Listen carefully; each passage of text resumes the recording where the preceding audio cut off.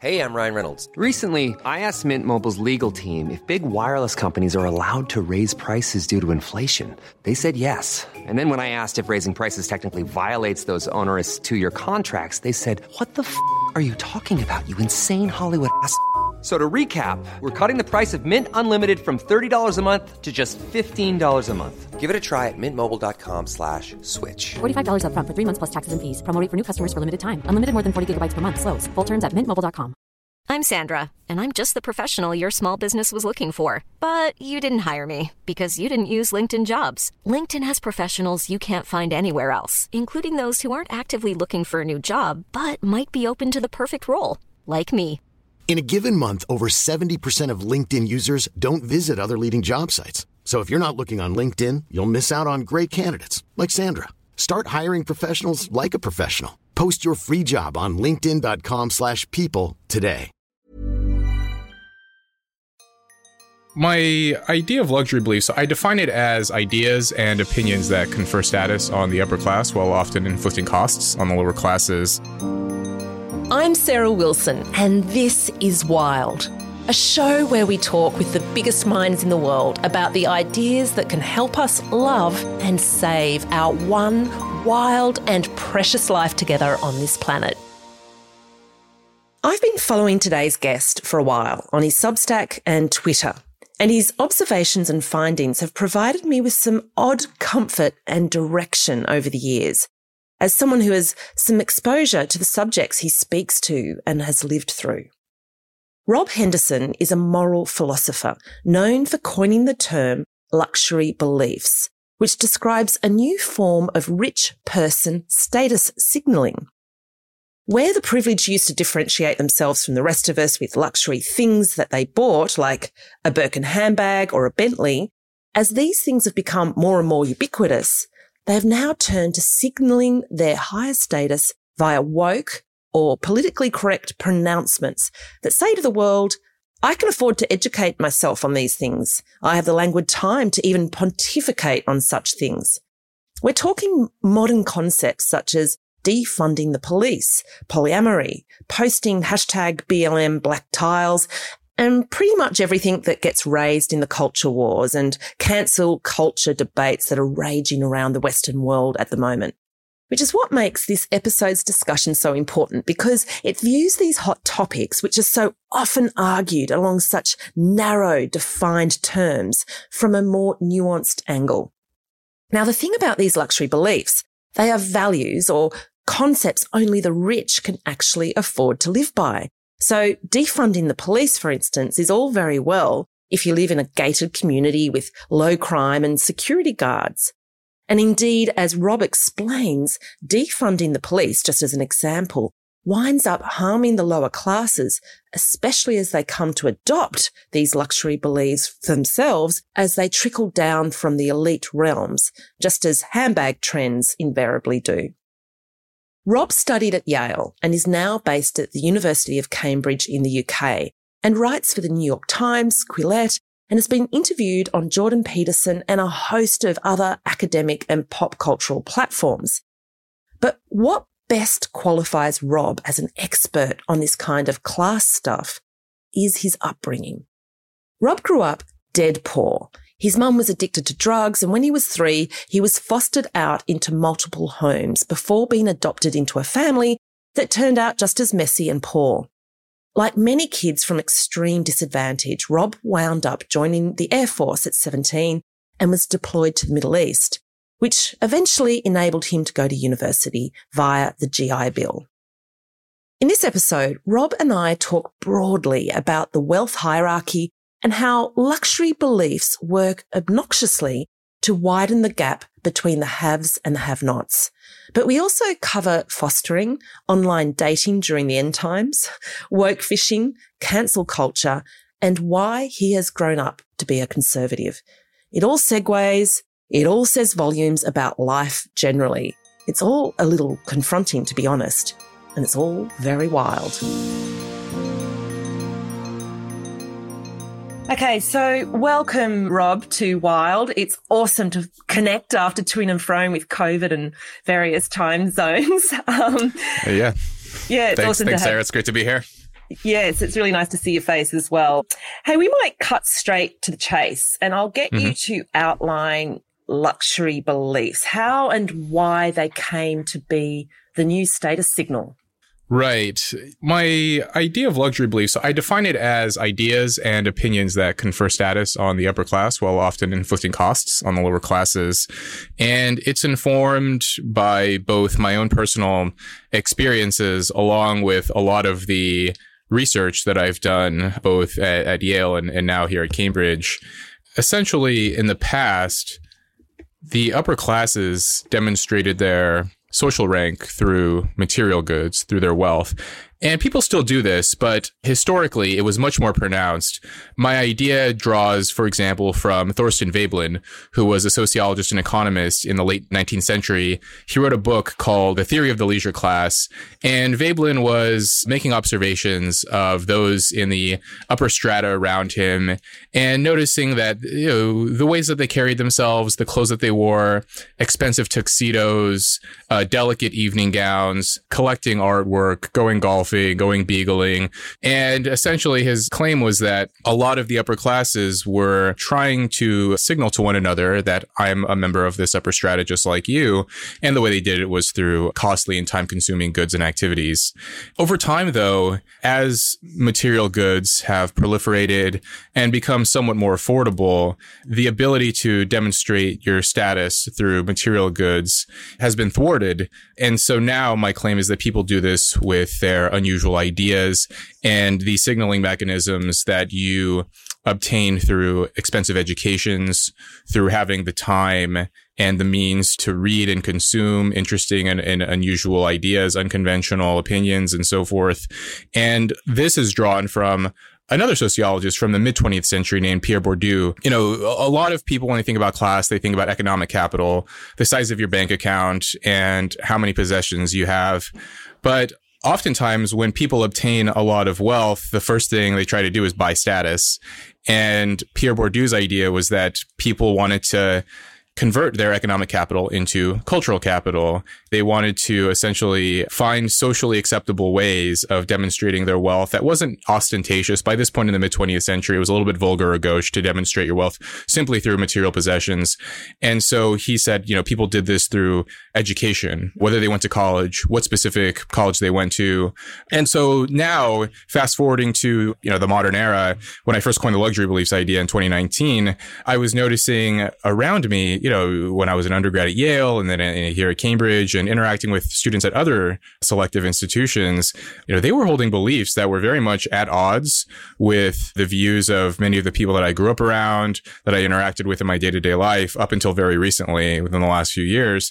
And I read some interesting research in empirical psychology, which basically found that the people who care the most about obtaining wealth and status are those who already have it. So when psychologists essentially find ways to collect measurements of people's income and their education and their wealth, their objective, amount of education, material wealth, and so forth. And then they ask them, how much would it please you to hold a position of power? How important is it for you to have influence over others and so forth? Their likelihood of agreeing with those is much stronger when they are already well educated and well off. And so that was like another piece of the puzzle that clicked for me was, the people who want status tend to already have it. And if they can't do it through material goods, then they'll do it through their beliefs. So really specifically, what you've been talking about is a really specific type of belief. They're kind of what we now call woke values and conceptions, isn't it? Or sort of politically correct statements that suggest that you're not only au fait with all of these concepts because you read a certain type of newspaper, you listen to a certain type of podcast, etc., but also, and I think this is the really salient point that you make, it also says that you can afford to make these proclamations. So I think a really good example, and we might use this as the example to talk through, is defund the police. And for anyone listening who missed the memo on that big debate, that came out of the George Floyd death a couple of years ago at the hands of a police officer, the call was made and it suddenly sort of exploded. didn't it, Rob? Like, it exploded overnight. All of a sudden, everyone was calling to defund the police force, which is to say to divest the money from the police force into, I guess, causes that addressed the original issues in the first place, which has some merit, it has to be said. But it went to extremes. And these elites, as you refer to them, were suddenly talking about defunding the police. But of course, they've got the least to lose from such a concept. And so your point is that these luxury beliefs today are actually extremely harmful because they actually separate the haves and the have-nots even further. Yeah, I mean, I would say that although luxury beliefs do encompass much of woke ideology, some people have accused me of, the luxury beliefs idea, it's just this, it's a Trojan horse to attack the political left or something. And it's not true. I mean, there are sort of non-political examples of luxury beliefs. One that I give is, the example of tech entrepreneurs who will produce addictive technologies. But then when you look at how they implement certain rules in their own homes with their own children, like Steve Jobs famously wouldn't let his kids play with iPads. There are other tech entrepreneurs who talk about how they carefully monitor their kids' screen time, or they have like special rooms where like, that's the phone room. If you want to use your phone, you have to go in that room. But if you leave that room, you have to put your phone away. But meanwhile, they're getting rich off of selling addictive technologies and developing apps and so forth. The defund the police idea, I mean, So again, I coined the luxury beliefs idea in 2019, and I never would have guessed in a million years that 6 or 7 months later, like the most sort of outrageous example would suddenly take hold of, let's not have police anymore. Yeah, it just floored me.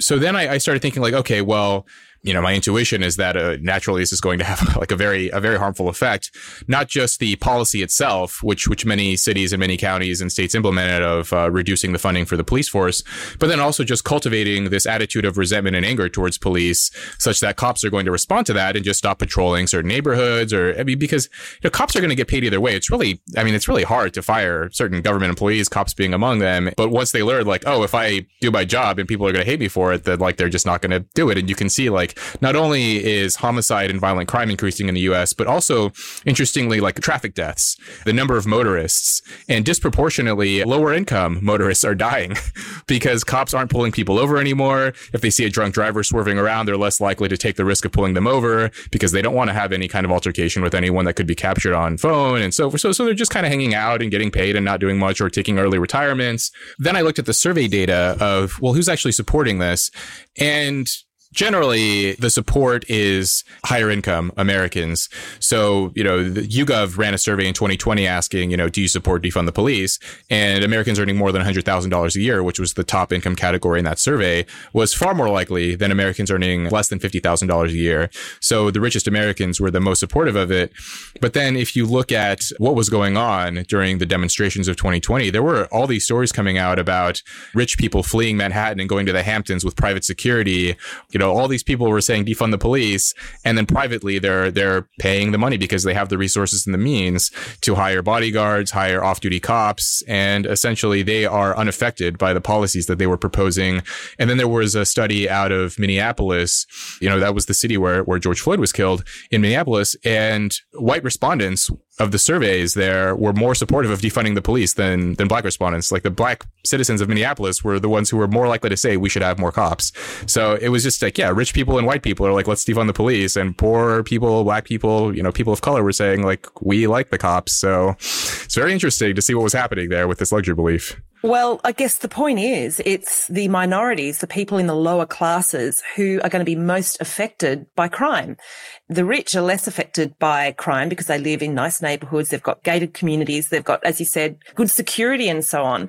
And so they can afford to do this. And I think you make the point that like sort of, handbag trends, the Birkin handbag, over time gets passed down and the middle classes start buying them. And then the lower middle classes start buying them, or at least buy the fakes, and it becomes ubiquitous. It's the same with luxury beliefs. These beliefs then get handed down and get picked up on like all trends. And that also disadvantages the lower classes if they're suddenly saying defund the police when it is not beneficial to them. So that sort of adds a double whammy, doesn't it? Yeah, I mean, it's simultaneously, boosts the status and the esteem of the people expressing the ideas who tend to be disproportionately well off. while often, harming people who are less fortunate, people who are in a position where, once these policies are implemented, I think a lot of affluent people have misconceptions about a class that they often don't encounter very frequently. People talk a lot about polarization in terms of politics in America, but there's a lot of polarization in terms of class divides too. There are a lot of debates about how to define class, but a very simple heuristic that I like is, did you grow up in an environment and in a family home where you knew for sure that you were going to go to college? Or not, whether it was a question, whether you would go. And if it was a question, you belonged to a different class than if it was a predetermined decision. Is that a sort of a determiner that comes up a bit in sociology of class? Because that cuts through so wonderfully. And it's a topic, actually, Rob, I've been exploring on this podcast, and particularly in the context of how a lot of people in the upper echelons like to claim that class doesn't exist. And that's just another way of keeping the divide alive and well. And there's a lot of equalization that I find the upper classes like to play into. In Australia, it takes the form of the mega wealthy behaving like the everyday bloke, going to rugby league, eating the meat pie and talking with a really ochre accent. And I see this play out around the world, and then they'll turn around and go, oh, it's an egalitarian society, which then, of course, leaves anybody who's disadvantaged with no platform. We're silenced. We're not allowed to say there's difference going on here. So that's a really interesting distinguisher is, do you assume you'd go to college? And I can tell you I never did. And I know from your background that was probably not an assumption that you grew up with. No, not at all. That specific definition is kind of like my own pet definition. But in research in social psychology and sociology, what they tend to use as a marker of class is your parents' education, which I think is, they're almost the same thing, right? Like if you had at least one parent who went to college, it's almost certain that they would want you to go as well, where the expectation was thrust upon you. If you look at the most elite institutions in America, Harvard, Stanford, and Yale and so forth, more than 80% of their students are from, what they call continuing generation college families, where they, the vast majority have at least one parent who went to college, and a numerical minority are first generation students like I was. So the class, it's tricky. It changes over time, but I think the education one is still a useful marker. Before we move on, I'd love you to give some more examples of luxury beliefs so we all get a real feel for what you're talking about. There's one example that I came up with when I first formed this idea, which is really about family. And it was very much emerged out of my own personal experiences and then my reading of the empirical literature for what's happening to families in the US and the UK, for that matter, and probably many other countries. I had this conversation, and I've had different versions of this conversation many times by now, with a fellow student of mine. What she said was that marriage was outdated and that we should sort of evolve beyond monogamous relationships. And, saying that it was this sort of patriarchal, oppressive institution. And I thought, okay, but then how did you grow up? Like, what was your family like? And, she went to Yale, and now she works for, a well-known technology company. She's doing very well for herself. But she told me, I was raised by, my birth parents in a, stable home in a pretty well-to-do neighborhood. And then I said, okay, so then what are you going to do like with your life? Like after you, graduate and go on to your career. So like, what do you want to do though, in terms of your family? And she said, I'll probably get married and have a kid and settle down at some point, and I'm like, okay, but you're saying that marriage is outdated. Why are you saying that? And she said, well, I know that like for me, that's what I want, but that doesn't have to be for everyone. And, we shouldn't be promoting this idea to people. And I said, well, why not? Like you benefited from it and you plan to practice those same habits yourself in your own life. Saying that marriage is outdated or oppressive or something, like it's a fashionable idea to express, to question the norms and customs of your culture and to basically think to yourself, well, what do most people believe? And the sort of conventional, median person in society would say like, yeah, marriage is probably a good thing. And I hope to get married someday. I mean, there's survey data on this that most young people say they do want to get married at some point. And so a way to sort of express your sophistication and education and intellect and so forth is to say like, oh, actually, that's wrong, to take an opinion that's very much at odds with what most people would believe. People who have a lot of education and material wealth will say these kinds of things, but then when you look at their own lives, they're very much practicing, getting married and having kids and moving to a safe neighborhood and settling down and, waiting to start their families until they're sort of settled. And so on the one hand, they're spreading this message of, marriage. And there was actually, just an article yesterday or the day before in Slate about, basically like why divorce isn't as bad as you think for kids. But, as soon as I read it, I was like, if you look into the background of the author of that piece, like I'm fairly certain that they themselves have parents who didn't divorce. And if they're married at all, they haven't experienced divorce themselves. Because if you look at the data on this, non-college educated Americans, the divorce rate for them is somewhere around 60%. And if you look at the divorce rate for college educated Americans, it's less than 10%. So that's like a key luxury belief, is this, on the one hand, denigrating marriage and monogamy and stable relationships. And then on the other, practicing those same habits in your own life and experiencing the benefits of them. I mean, I've written about this before, but I remember having this, having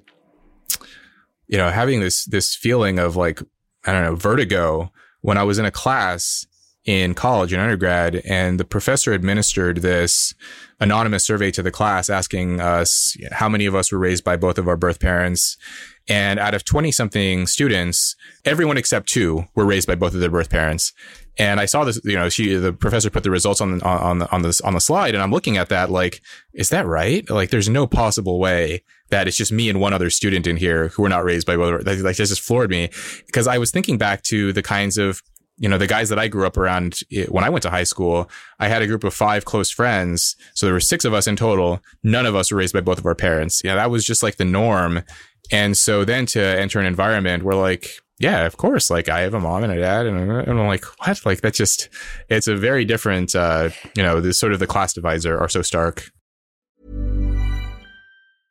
Ready to pop the question? The jewelers at BlueNile.com have got sparkle down to a science with beautiful lab-grown diamonds worthy of your most brilliant moments. Their lab-grown diamonds are independently graded and guaranteed identical to natural diamonds, and they're ready to ship to your door. Go to BlueNile.com and use promo code LISTEN to get $50 off your purchase of $500 or more. That's code LISTEN at BlueNile.com for $50 off. BlueNile.com, code LISTEN. Hiring for your small business? If you're not looking for professionals on LinkedIn, you're looking in the wrong place. That's like looking for your car keys in a fish tank.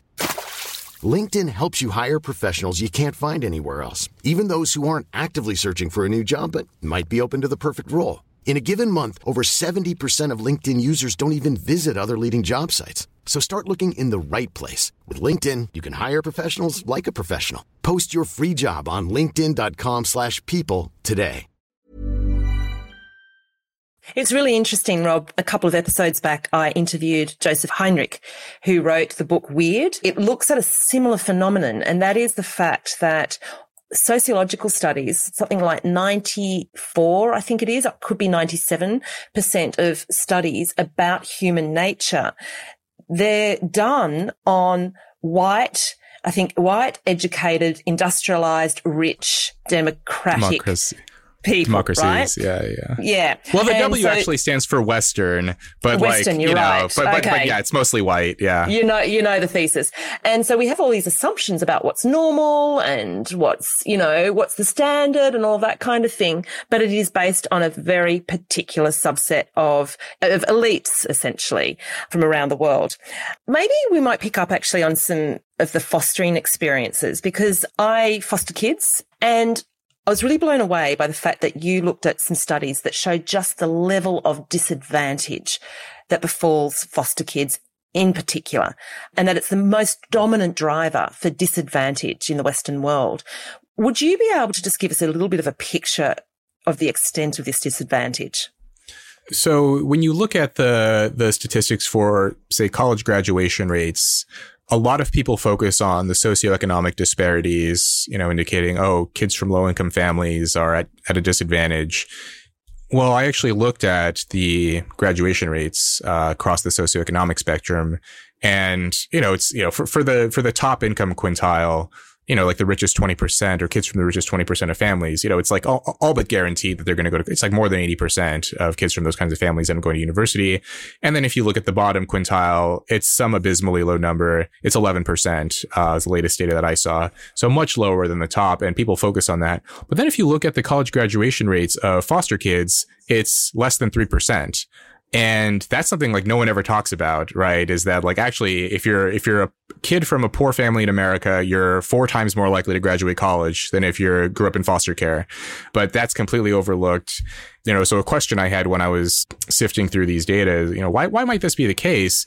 And then I encountered some interesting work in developmental and evolutionary psychology, which basically they make a distinction between childhood harshness and childhood instability as predictors of life outcomes. And so harshness is essentially childhood harshness defined as, roughly family income, family socioeconomic status, how much money you had growing up. And childhood instability is encompassed by a variety of factors, including the number of relocations you experienced as a kid growing up, whether you were raised by a single mom, whether your parents were divorced, how many different caretakers you had in your life, basically like how much sort of uncertainty and disorder there was as you were growing up. And every single study that I found has shown that childhood instability is a far stronger predictor of childhood outcomes than income, family income.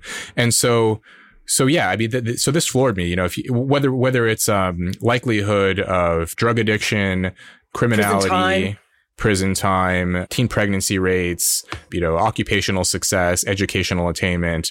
Childhood socioeconomic status has almost no effect on whether you're going to be happy as an adult. It's not a predictor at all. But childhood instability is a pretty strong predictor of happiness in adulthood, your likelihood of experiencing anxiety and depression and so forth. And so there does seem to be something about, living in a disorderly kind of environment where especially, the number of placements, the number of foster care placements is a pretty strong correlator with all of these kinds of detrimental outcomes. Yeah, I think those correlations, I find them really interesting. And what a lot of people don't realize who haven't been involved in the foster care system in any way is that the amount of turnover. Kids very rarely stay, get placed into a foster care home and they stay there till they're 18. It's exceedingly rare. I think you had 7 foster parents or foster homes until you sort of were adopted. And the kids that I receive, they're just on constant churn. It's the same story. They've been in 10 foster homes by the age of 11 and this kind of thing. It's terrible. And it really is the common denominator. And I can see, kids need routine and they just need to know that there's a sole carer out there for them. Well, I'm really intrigued though. You've written quite a bit about foster care, and I know that you've got a book that's going to be coming out next year, and we'll have the details in the show notes for that book so that people can look out for it. But one of the articles you wrote for the New York Times was why being a foster child made me a conservative. Can you explain why that's the case? Yeah, so in that New York Times op-ed, I highlight 2 key factors that I think were protective and sort of redirected my life trajectory. So one was family.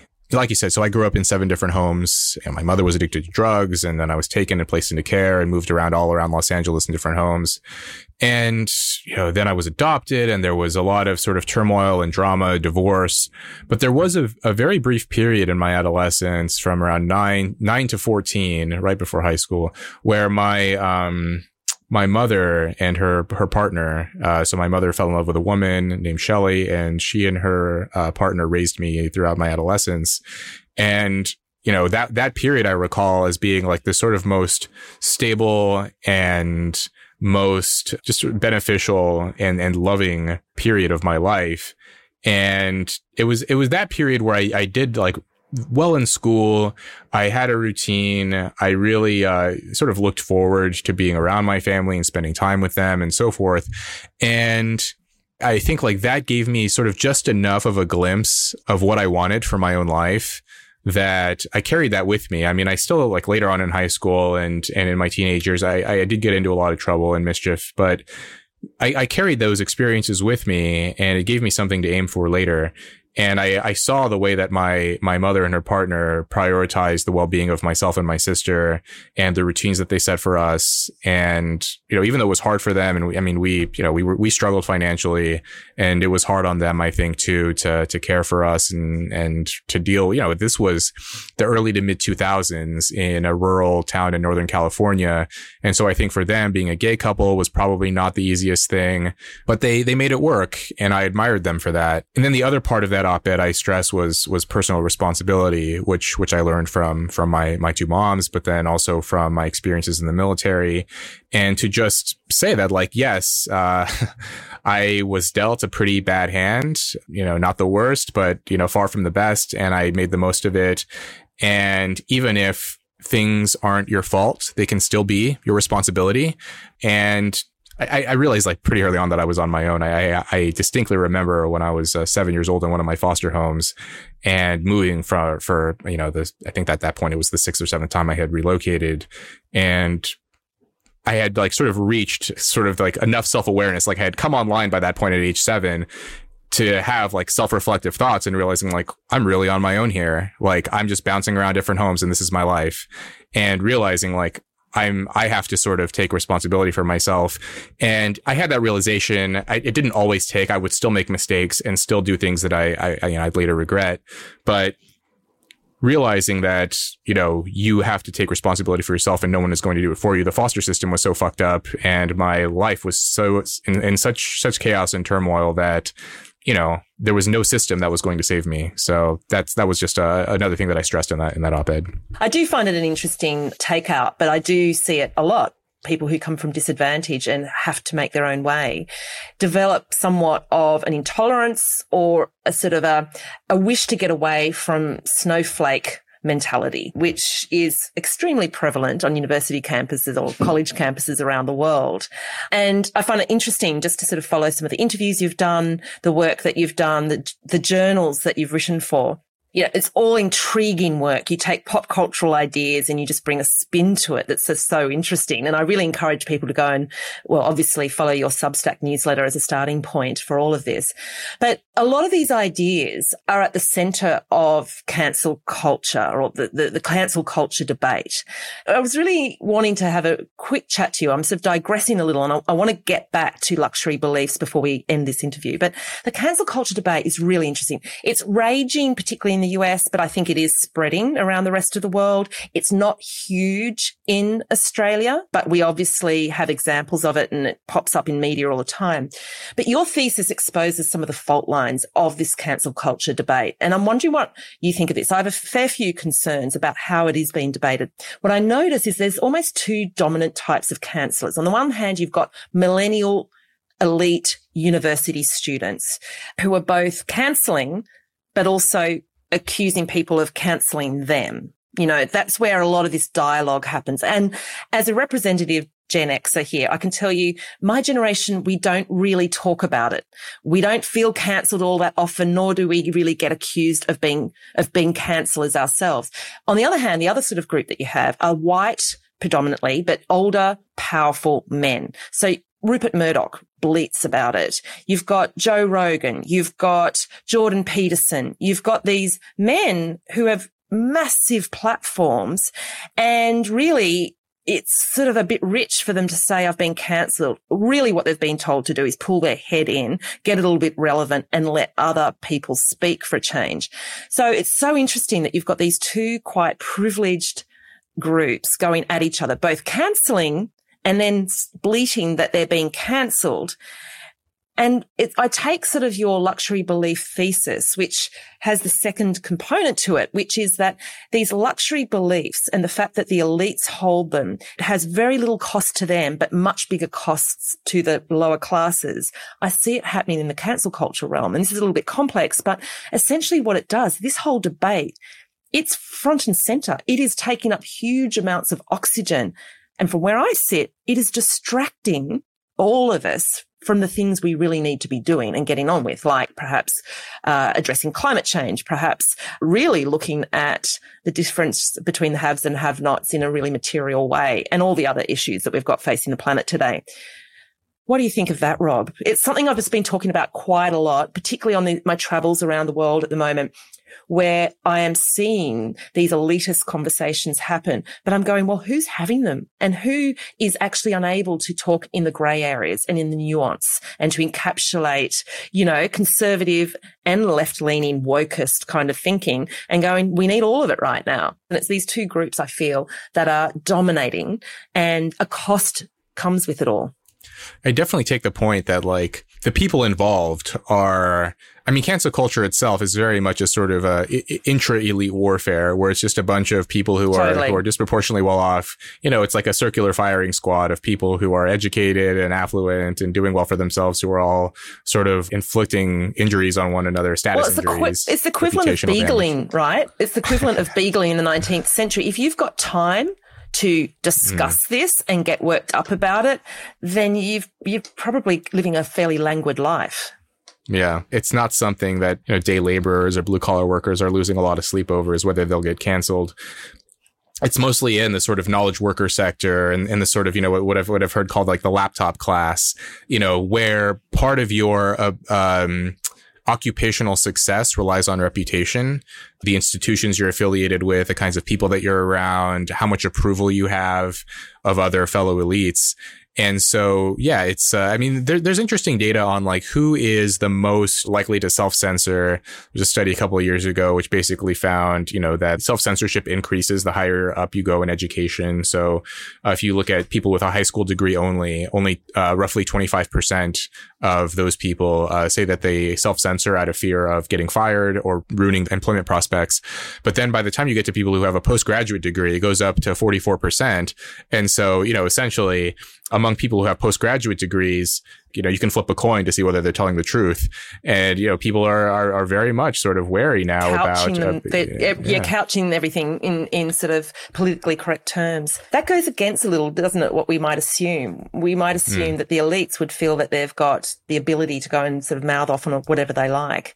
But they care the most about status, right? And so they're the most concerned with other people judging them in a negative way, right? Like once, one of my claims in my luxury beliefs concept is that once you're, and I draw from a lot of like the psychological research on this, but once your physical basic material needs are met, status concerns become even more of a preoccupation, not less, right? It's almost like, a lot of people may be familiar with like the Maslow's hierarchy of needs is like once your sort of physical security is satisfied, the next step up is like, social esteem and friendship and those kinds of things. Well, when your day-to-day life is consumed with, making sure that you're making ends meet, living paycheck to paycheck, you don't have a lot of time to think like, how do other people think about me and how do I boost my reputation and so forth. But once you're at that level, once you're in that white collar position of spending a lot of time online and reading the latest op-eds and on Twitter or whatever, then it's like very much, how do I look in the eyes of others?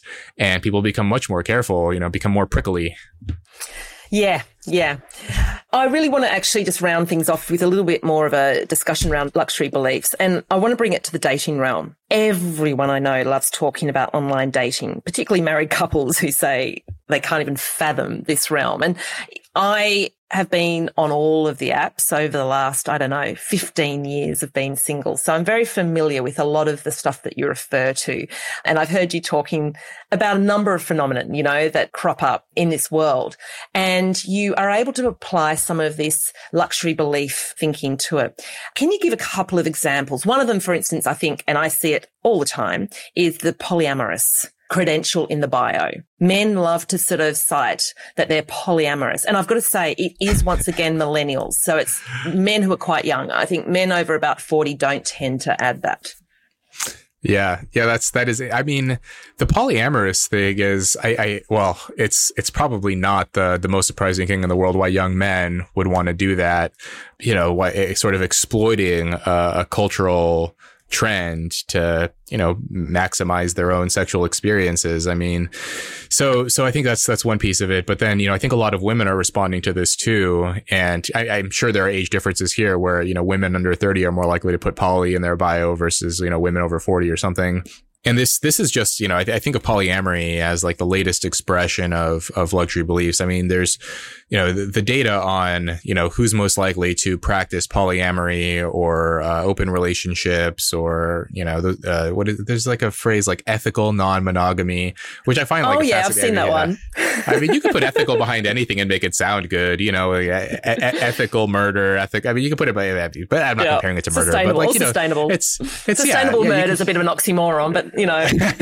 Right. Put ethical or sustainable behind almost anything and it'll sound better, at least. So if you look at like who tends to champion these ideas around sexual freedom, of unchaining these kinds of norms and so forth, freeing yourselves, liberating yourselves, it tends to be the more educated and elite people. I mean, this was true during the sort of sexual revolution in the 1960s. It was primarily championed by affluent upper and upper middle class people.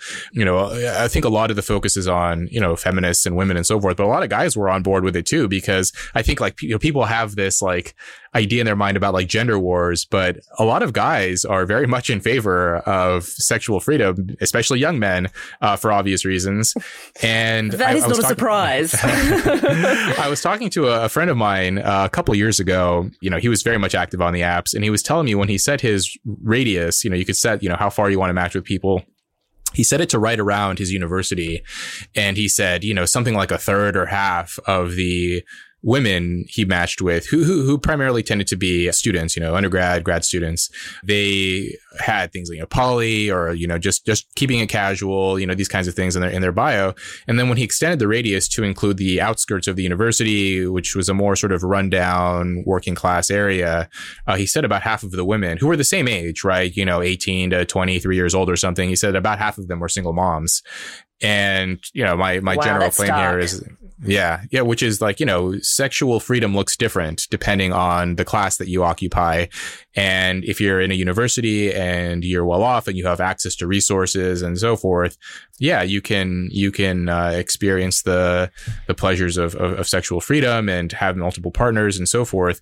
But then if you're in a different kind of environment that isn't as well off, the experiences are much different. And I've written about this. I cited some research from Pew. You know, they basically asked people about their experiences on the apps, whether they've ever experienced harassment or abuse, or whether they think the apps are safe to use, whether they've ever had any kind of negative experience meeting someone on the apps. And the differences are quite stark between people who went to college versus people who didn't. And people who went to college are basically, they have a more pleasant experience. People who didn't go to college, if they use the apps, you know, they tend to match with and interact with people who also didn't go to college. And they are more likely to meet people who are abusive or who harass them, who send them unwanted pictures and messages and so forth. And I think about this, you know, the way that college has very much sort of created a divide in our society where, like, look, I remain friends with a lot of the guys I grew up around, and I like a lot of them, but you know, some of them, the way that they treat women, the way that they treat other guys, I mean, just their general behavior towards people, but especially in romantic relationships, it's just so much different than, you know, I mean, it's funny, you know, colleges are the place where people talk the most about, like, whatever, toxic masculinity and how bad men are and so forth. And, you know, that's, you know, but the kinds of guys that are in college are actually, they're nicer, they're less hostile, they're less sort of angry. And, you know, part of this may be due to material conditions and class and so forth. But like for women in sort of more working class and more impoverished conditions, the guys that they interact with are much different and generally more unpleasant. And I think this is also something that people overlook, you know, as we sort of extend the freedoms in the realm of dating and romance. If you're an educated woman, maybe it's liberating and it's free and it's fun. But for less educated women, it's a very different experience. Yeah, that doesn't always play out. I think there's a really big movement here in Australia. I know it's also happening in the US, where a lot of private school, and we're talking not college, we're talking year 11 and 12, end of high school, students have put together campaigns essentially around the fact that the levels of rape and sexual assault amongst elite school women or schoolgirls is so much higher than in public schools, primarily because they're segregated. And so there's, you know, big consent arguments that have been happening that have risen out of private schools, and the level of assault is unbelievable. But essentially, I believe. It's because it's single-sex schools where young men don't get to see women in the classroom competing with them and doing just as well and not wearing makeup, not being drunk at a party.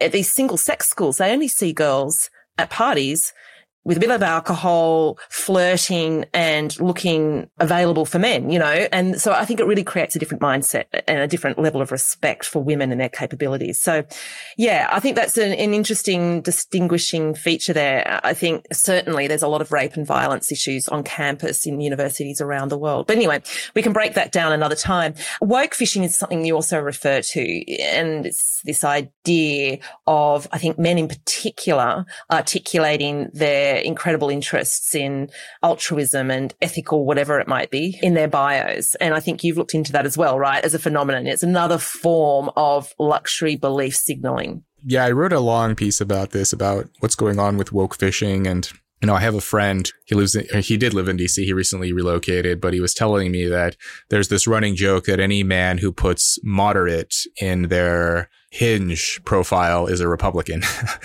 and then, you know, so they dial it down. Yeah, basically. Yeah. They're sort of withholding their views. And yeah, but, you know, so I found that interesting. And then he sent me these articles about woke fishing and stuff, and about how, you know, basically a lot of guys are pretending to hold a very progressive political views in order to attract young women. You know, I mean, it's really interesting if you look at the political divides, what's happened among men and women, you know, so women in general are more likely to be on the left than men.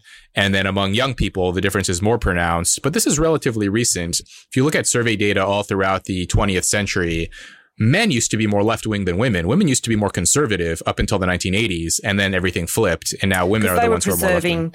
The home and those traditional structures. You know, they had more of an interest in stability of income, the economy being stable and so on. They're more likely to be married too. Married women are more likely to be conservative, and marriage has fallen, and that may explain some of it. And yeah, I mean, there's interesting like sort of anthropological work on this. I found that a lot of like small scale human societies say that, you know, women are the sort of upholders and maintainers of social norms. Like they're the ones who sort of like keep the, you know, social harmony and stability and those kinds of things tend to be in these communities the responsibilities of women. And so I wonder if there's an effect there too of like why women used to be more conservative. But yeah, and so now you know, now that women have become more left wing, and you know, guys, especially young guys, are, you know, sort of just responding to the romantic incentives. They are pretending to be more woke than they really are. And there were some interesting articles that had come out in the last few years, especially during the Trump years, of like, you know, guys who were Donald Trump supporters, but they were putting things in their bio, you know, supporting BLM or supporting the Me Too movement or all of these things, even though they really didn't, simply to increase their romantic prospects. And I've dug into some interesting research on this. Like, it's a very thorny question in the dating realm that the guys that tend to have the characteristics that are attractive to women also tend to be more conservative in their politics. So things like height correlates with political conservatism in men. Upper body strength correlates with political conservatism. Other things too, like economic wealth, right? Like it's not surprising, right? That wealthy people, you know, they want to pay less taxes and so forth. So, you know, things that generally are attractive to women and men, you know, being strong, being tall, educated and wealthy, those things often correlate with political conservatism. But then those guys will often sort of downplay their political views or take the opposite view in order to, you know, to get more dates. And yeah, I think this is I think a lot of women are becoming more aware of this, which is where that whole woke fishing phenomenon arose. Yeah, it's so interesting. That's another area that this luxury belief signaling is playing out and confusing the dating realm, you know, incredibly. To pick up on a question that you asked before about why it is that women, maybe in the 1980s, were voting far more conservatively than they are now. I remember when I was studying feminism back in, you know, shortly after the last ice age, the observation was made that during times of economic opulence, the 1980s being a very economically opulent time, the 1950s being another example, women tend to, go back to the very womanly shapes. Their fashion becomes all about boobs and hips and small waists. So Marilyn Monroe, Pamela Anderson in the 80s, and they tend to take on very conservative beliefs about the family. So in the 1950s, everyone went back to the suburbs, whereas in the 1940s, during, far more austere times, women were in the workforce, they wore pants.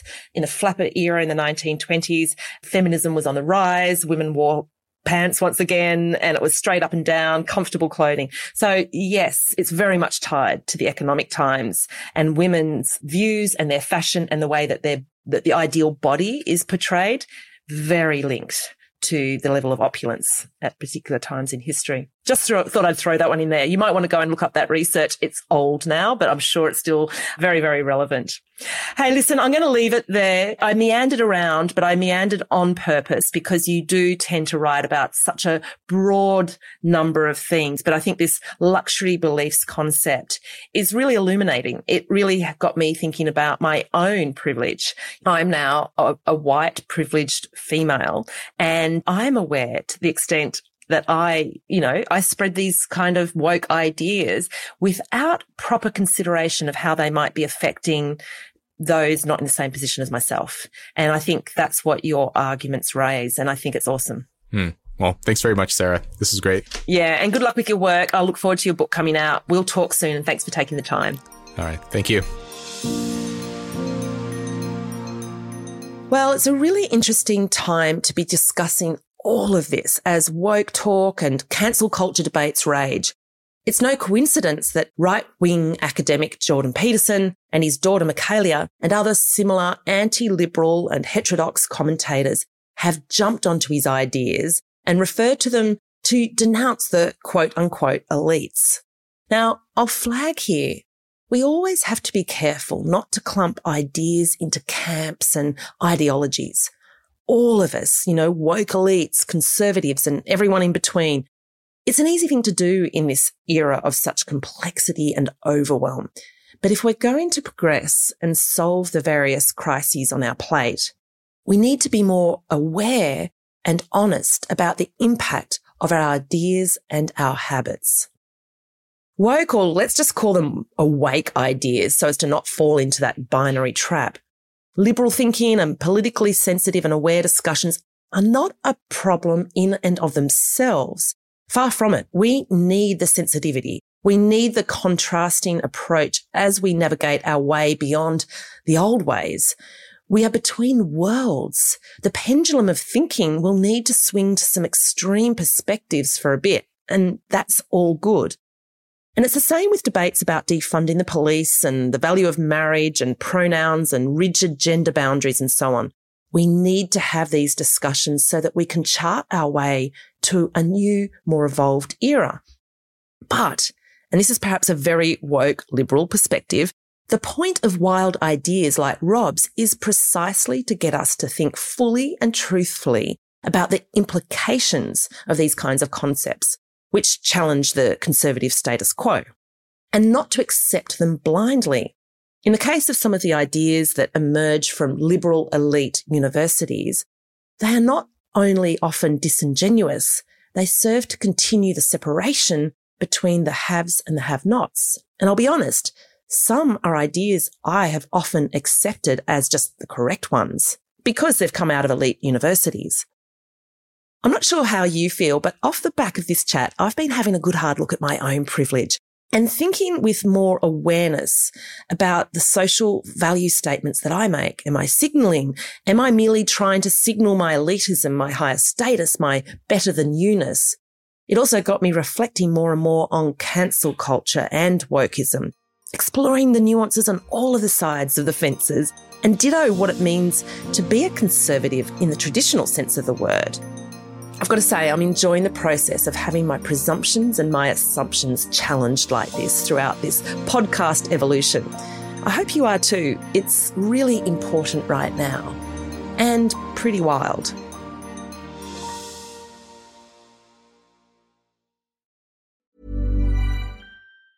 Planning for your next trip? Elevate your travel style with Quince. Quince has all the jet-setting essentials you'll want for your next getaway, like European linen, premium luggage options, buttery soft Italian leather bags, and so much more. And is all priced at 50 to 80% less than similar brands. Plus, Quince only works with factories that use safe and ethical manufacturing practices. Pack your bags with high-quality essentials you'll be wearing for vacations to come with Quince. Go to quince.com/pack for free shipping and 365-day returns. Imagine the softest sheets you've ever felt. Now imagine them getting even softer over time. That's what you'll feel with Boll & Branch's organic cotton sheets. In a recent customer survey, 96% replied that Boll & Branch sheets get softer with every wash. Start getting your best night's sleep in these sheets that get softer and softer for years to come. Try their sheets with a 30-night guarantee. Plus, get 15% off your first order at bollandbranch.com. Code BUTTERY. Exclusions apply. See site for details.